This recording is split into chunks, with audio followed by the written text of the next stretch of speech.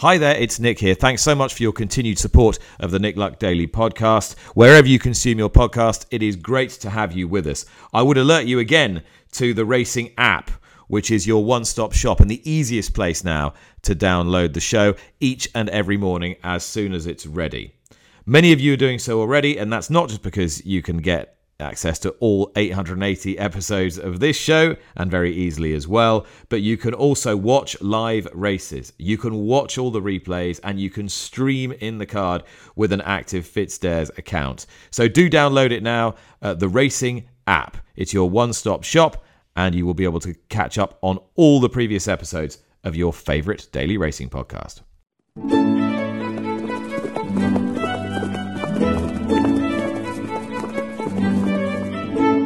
You're listening to Nick Luck Daily. This edition is brought to you by FitzDares, by the Racehorse Owners Association, and by Thoroughbred Racing Commentary's Global Rankings.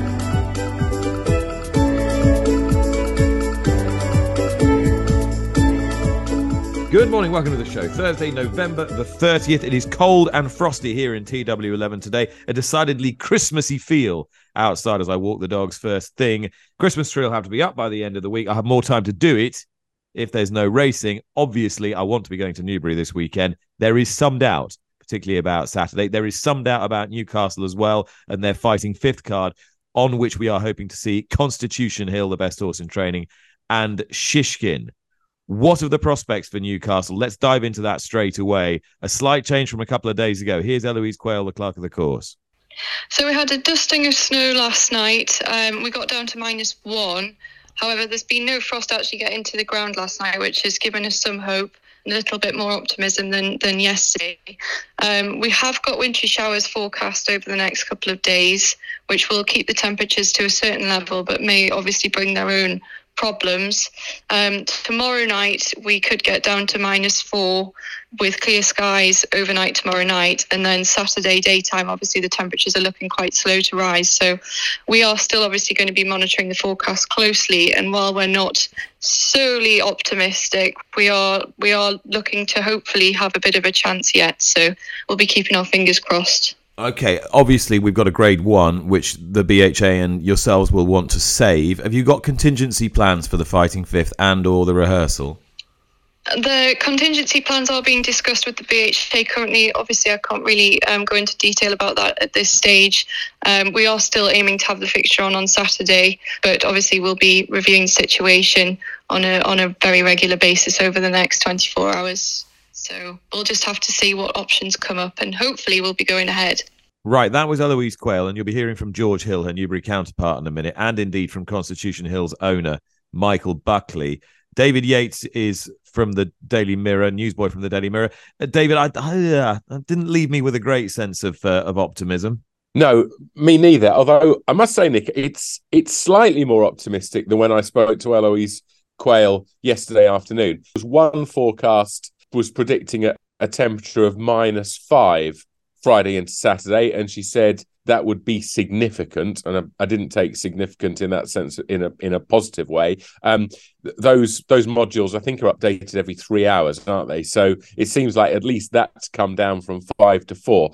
But be it that's a nudge in the positive direction, it does sound as though things are going to struggle.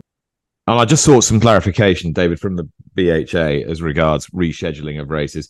There is no rule as such, so it's not governed by a regulation that you have to save a grade 1 race, but they'll try and get a race rescheduled within a week, because anything longer than that usually impacts the rest of the pattern.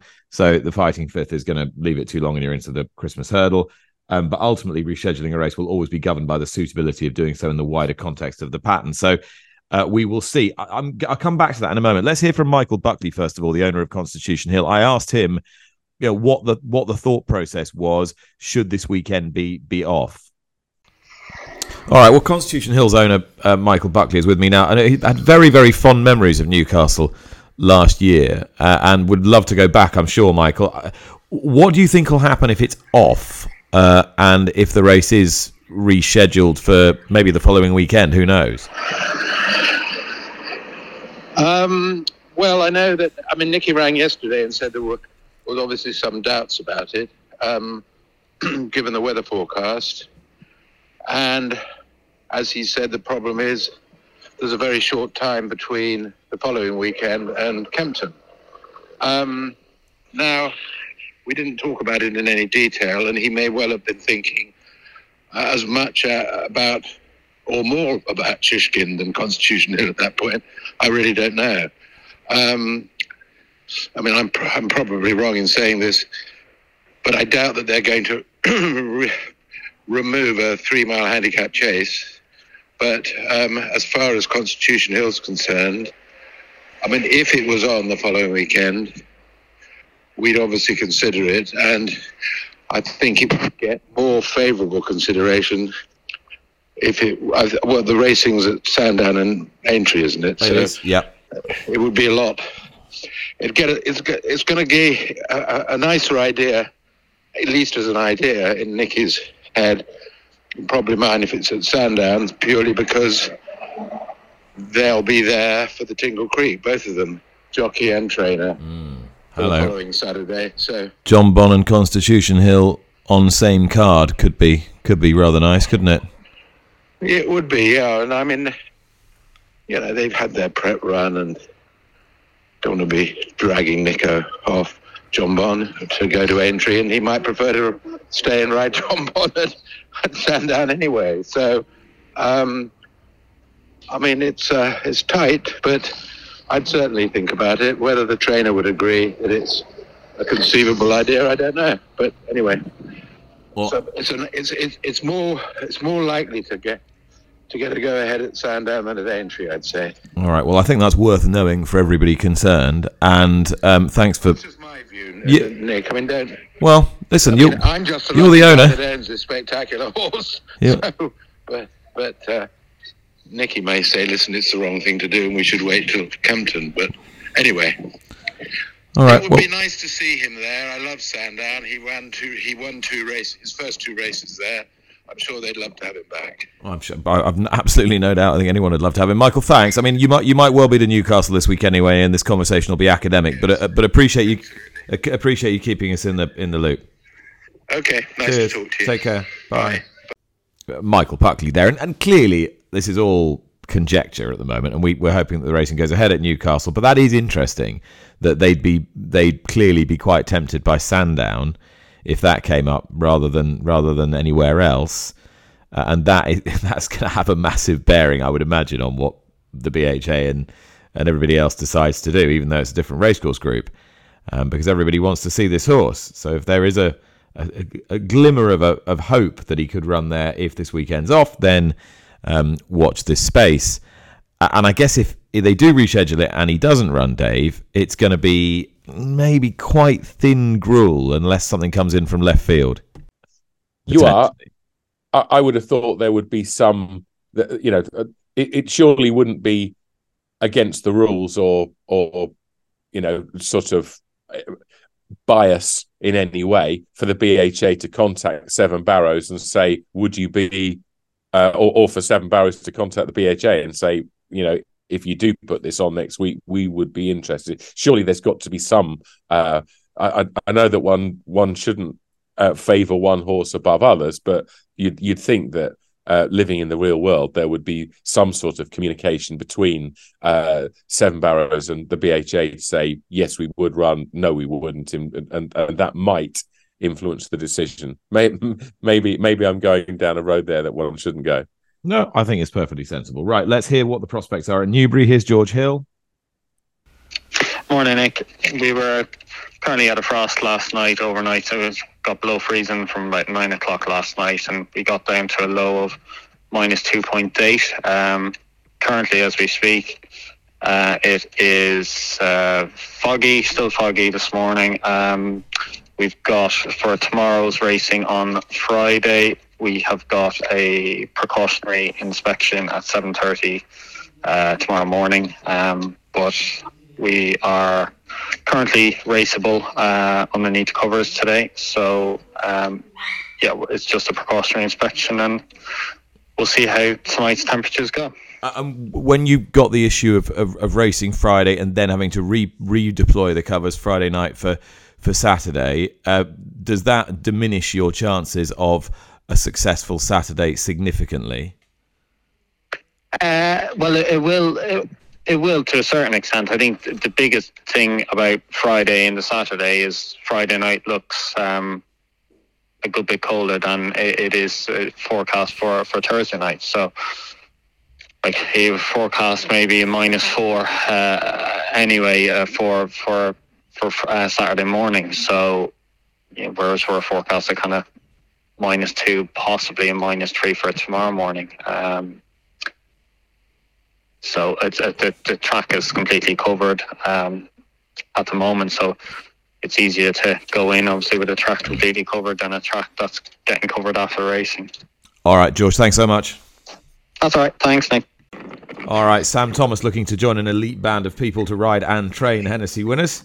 Of course, famous for riding Denman in the race in 2007. He's with me now, and he is on one of his 2 runners for this weekend's Coral Gold Cup. He's got Our Power and Stolen Silver. Who are you riding this morning, Sam? On Stolen Silver, and Our Power is actually upside. We're just having a little jolly around the fields. They've done plenty of work now, and just a question of just keeping them happy and fresh. Looking forward to it, Nick. Are we to take it as a clue that you're giving yourself the ride on Stolen Silver, who is the shorter price of the 2 runners? No, I mean, I wouldn't read too much into it, other than the fact that I don't think anyone else would want to ride him at home. Nick is pretty keen, and he's not the nicest, but I don't mind. He's a very good horse, and he's been very good to us. Was really impressive at Chepstow. Obviously, a bit of a depleted field with all the non-runners, but the manner in which he stayed on over 3 and relaxed was really pleasing. And what about Our Power? Slightly different profile. How's he going at home? Or what did you make of his comeback run in that handicap hurdle at Newbury? Yeah, all fine. He was far from ready, Nick. When we've had big targets, or certainly last season when we had big targets for him, we made sure we had him 110% ready. Had lots of away days, and that was his target. So very different this season. We left a little bit to work on. He's come out of it fine. He's not an easy one to judge in the fact that he's very relaxed, but we're confident he's done enough work, and he should run his race. And so, of course, he's a horse who's coming in here having not exposed himself to the handicapper by running over hurdles. Stolen Silver hasn't exposed himself because he hasn't got any experience at a trip in excess of 3 miles, and he looked like he was a completely different animal at Chepstow. Yeah, actually a little bit worried the fact that he was so relaxed, Nick, because he's usually pretty mad keen. But Sammy was quite glad that he gave him a rest, to be honest. But I think the fact that we were running him in 2.5 in those big handicaps, he's probably just putting him under too much pressure, and we're never really seeing the true horse, really. So I think the fact that he's got that experience from running in those big handicaps over a shorter trip should stand him in good stead. You can line him up wherever we want. And we know they can take the hustle and the bustle of the race, and I think got to be hopeful that we've got more to come. So what changed your mind? Because you'd been playing the same tune for about 3 years, and then, or you and Nigel Twiston-Davies had, and then you suddenly changed it up. Well, in terms of stepping him up in trip? Yeah. I mean, hindsight's a wonderful thing, but I suppose just watching him sort of being outpaced a little bit around Cheltenham probably opened my eyes to it. I know, look, if you're ever going to get 3 miles, it's probably around Chepstow at the start of the season. The ground wasn't too bad. But I think, as you know, I'm probably more reluctant to step them up in trip. I don't know why, really. I probably should do it more often because, the way we train would suggest that horses should stay from what we do with them at home. So, he certainly opened my eyes to it a bit more, and we might do it a bit quicker with some other horses in the future. All right, Sam, best of luck this weekend. Thank you, Nick. Nice to speak to you. All right, that was Sam Thomas, and before that, George Hill with prospects for Newbury, which again, I mean, didn't have me brimful of confidence for Saturday necessarily, given the Friday night forecast. No, that's right. Again, George Hill mentioned down to a possible low of -4 Friday into Saturday. Obviously, already the inspection for Friday. I think I get the impression, certainly at Newcastle, Nick, that Eloise Quayle was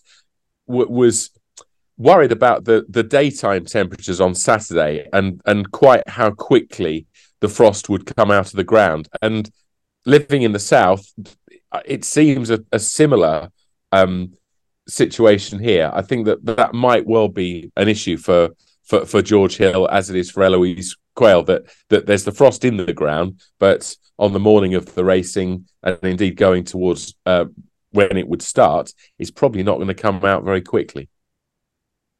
And I mentioned there in the interview with Sam Thomas that he would join an illustrious band of people to have trained and ridden the winner of what was the Hennessy Gold Cup, then the Ladbroke Trophy, and now the Coral Gold Cup. Can you name the others? Now, there are 3 others, David.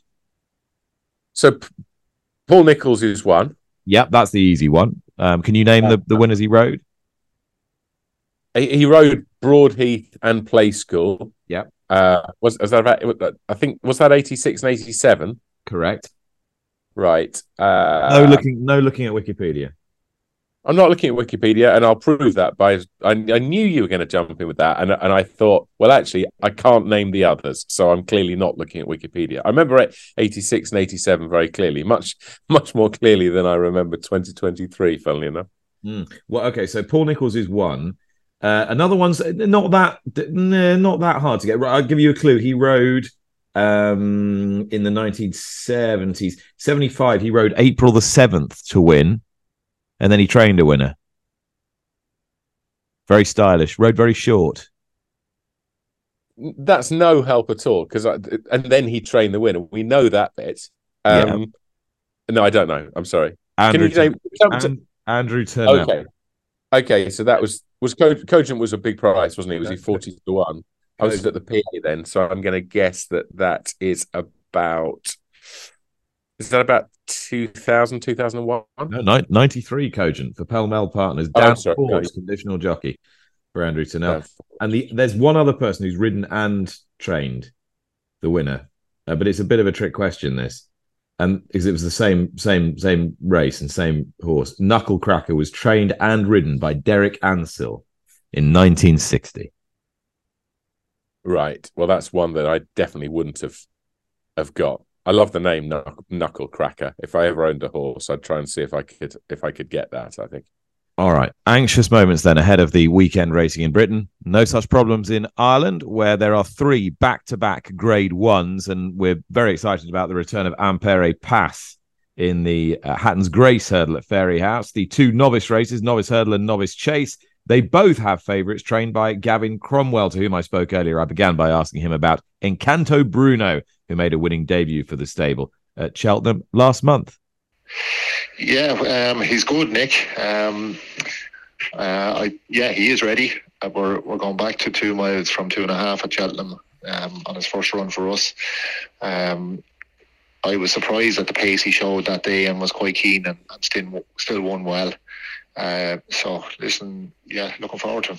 And he's got quite an interesting pedigree, this horse, as well, because although he's by Marler, who's a big stamina influence, he's from one of Miss Rousing's good families further back that's got some pretty smart flat horses in, who are mainly sort of mile and a quarter horses. So you can see where that speed's coming through. Well, I have to admit I didn't know that, Nick. Well, I'm glad I could be of assistance, Gavin. Thank you. So maybe that explains it, but he's very slick to jump, and clearly stays well, which you have to when you get to Grade 1 level. You have to stay well. Now, you look through his profile and you think, well, this is surely a good ground horse. The going is officially soft at Fairyhouse. Do you think he'll get away with it? I think he will. Everybody's telling me that he needs good ground. I'm not certain, and I'm far from certain. I think he's going to be fine on it. We've had reasonable weather over the last while. I'm not too far from Fairyhouse. The main track is in great condition. I think he should be fine. And to what extent is that opinion informed by watching him move as well, by watching how he gallops in the morning? Yeah, absolutely. He doesn't. To me, he doesn't strike me as a daisy cutter that needs real fast ground. I can't see it being a problem.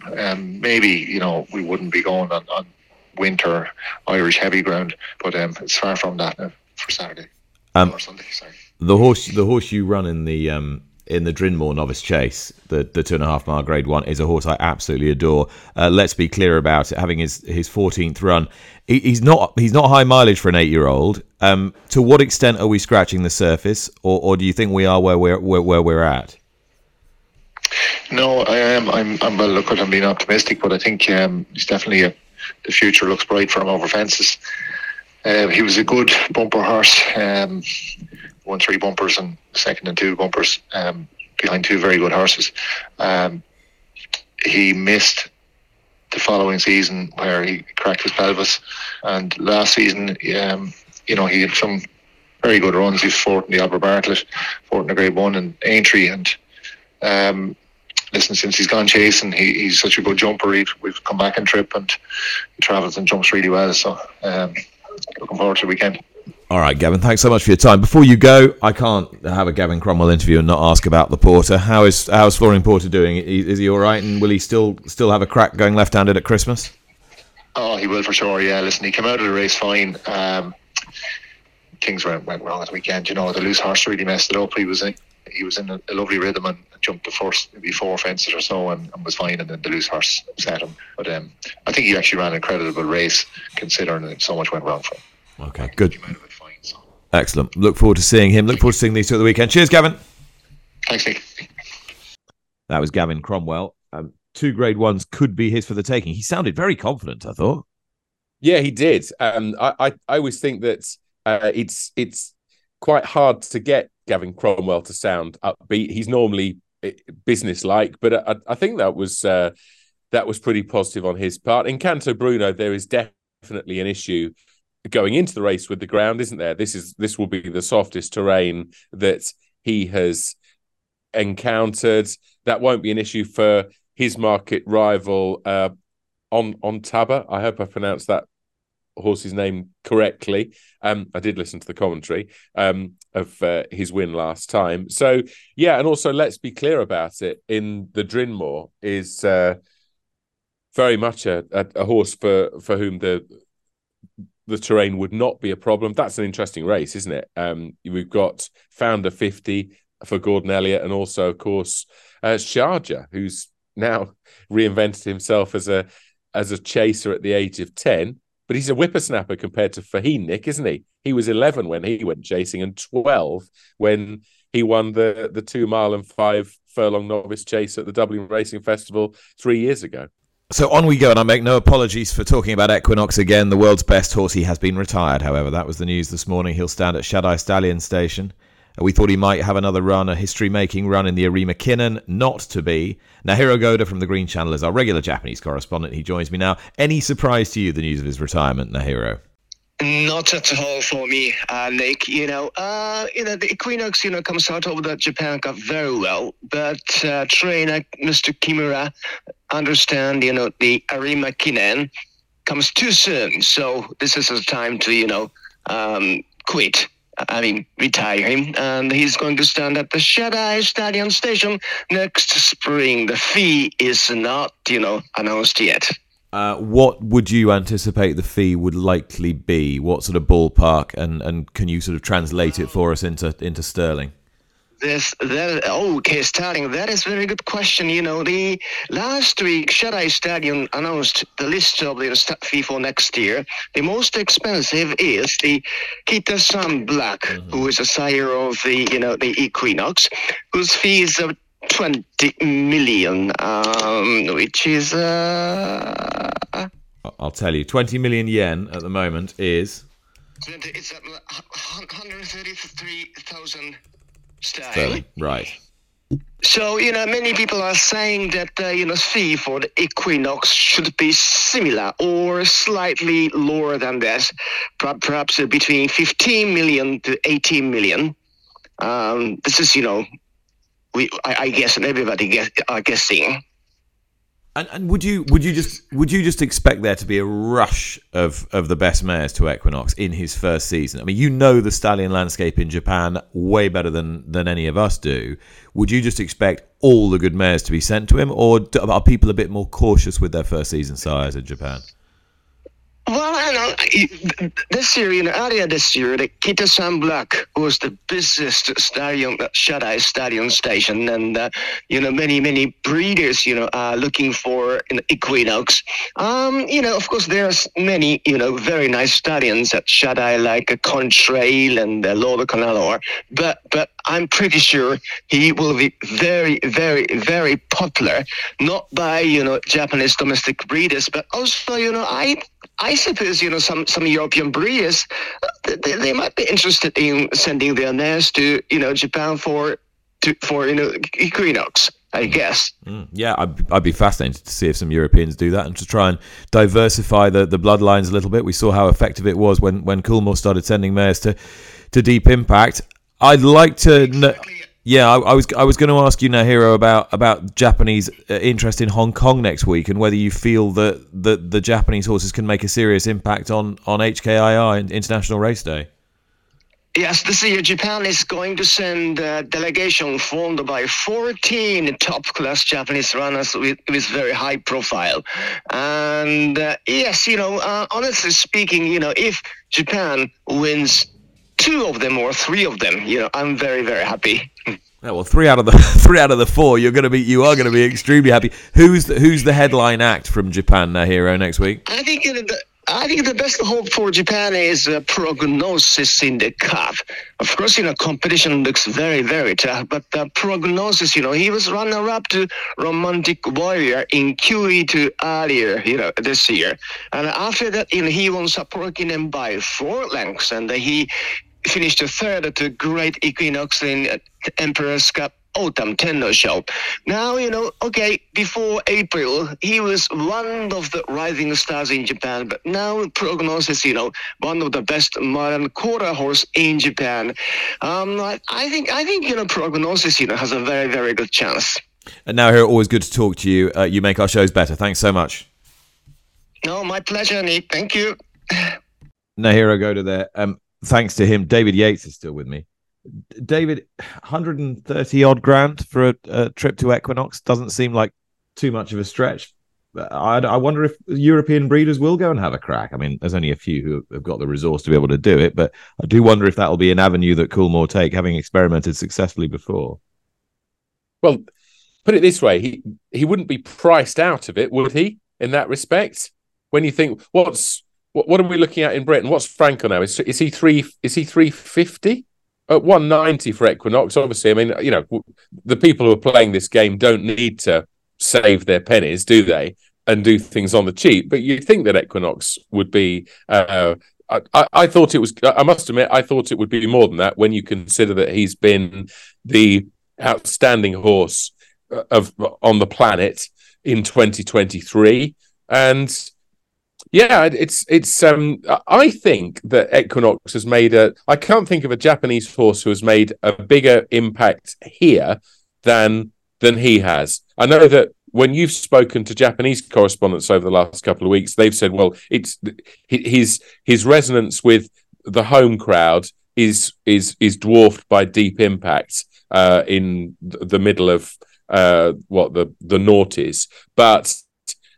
For us, I think that although we never saw Deep Impact, the run at Maidan in March when he won the Shima Classic and what we've seen of him since, I think that he's the Japanese horse who's made a bigger impression to British race watchers than any other. Again, and I apologise for repeating myself. I think I said this last week, but it's for us, it's just a shame, isn't it, that we got fast ground at Longchamp on October the 1st and we didn't see Equinox, because if there had been a horse capable of giving Japan their first victory in the Prix de l'Arc de Triomphe, surely it was him.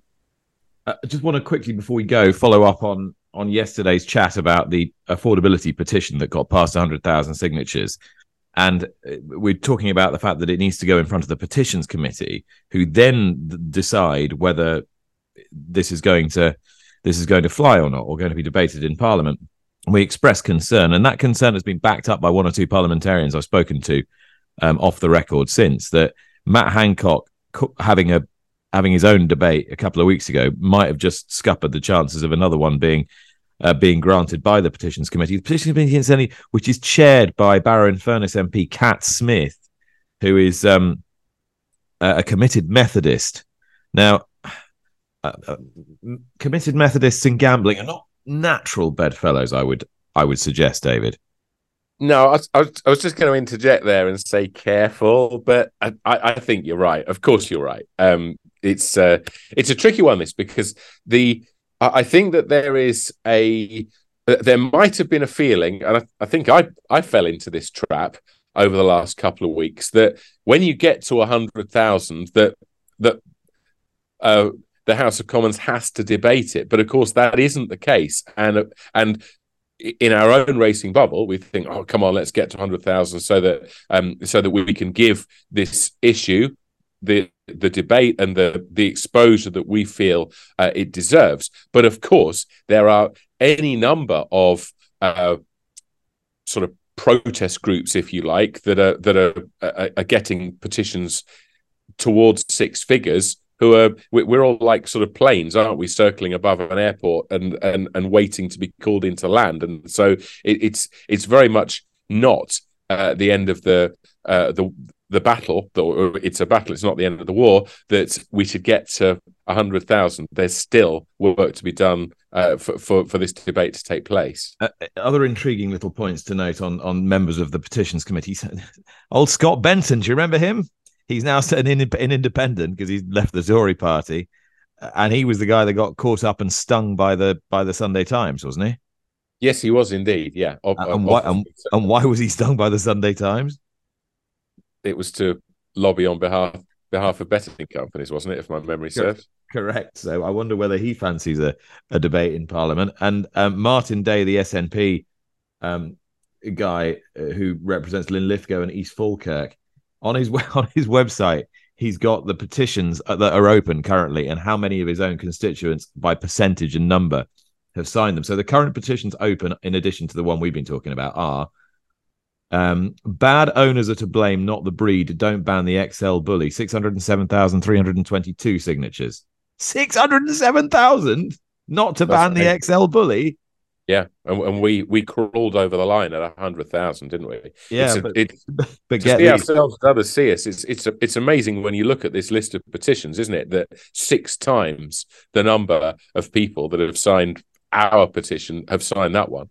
But get this: 3 times as many people have signed the XL bully petition as have signed the seek a ceasefire to end Israeli occupation of the West Bank and Gaza. 246,662. 275,240 for call an immediate general election. 95,000, so nearly up to the 100. Get this: change the legal driving age to 15. That's the one that frightens me. I'd quite happily, certainly the younger version of me would certainly have put a signature to change the school week to a 4-day week, currently 4,342. I will sign the one that says ban the sale of fireworks to the general public, currently 49,823. I'm not sure what adding hedgehogs to Schedule 5 Wildlife and Countryside Act 1981, I'm not quite sure what that entails, but that one, 95,000, change the legal driving age to 15. Are they absolutely crazy? They should put it up, shouldn't they? They should put it up to about...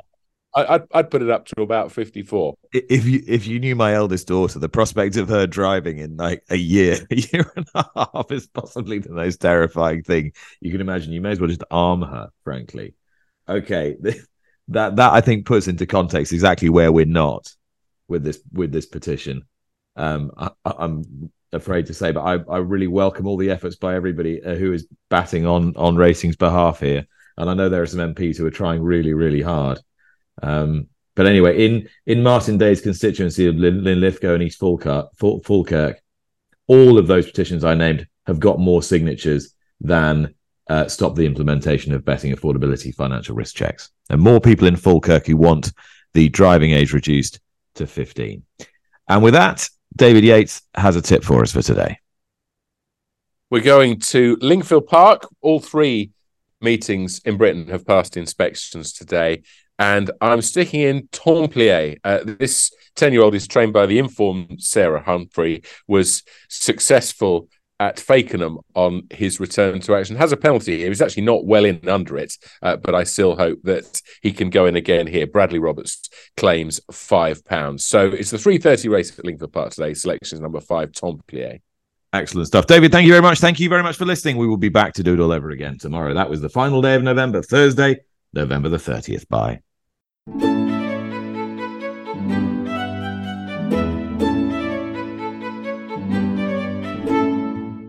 You've been listening to Nick Luck Daily, brought to you in association with FitzDares, the Racehorse Owners Association, and Thoroughbred Racing Commentary.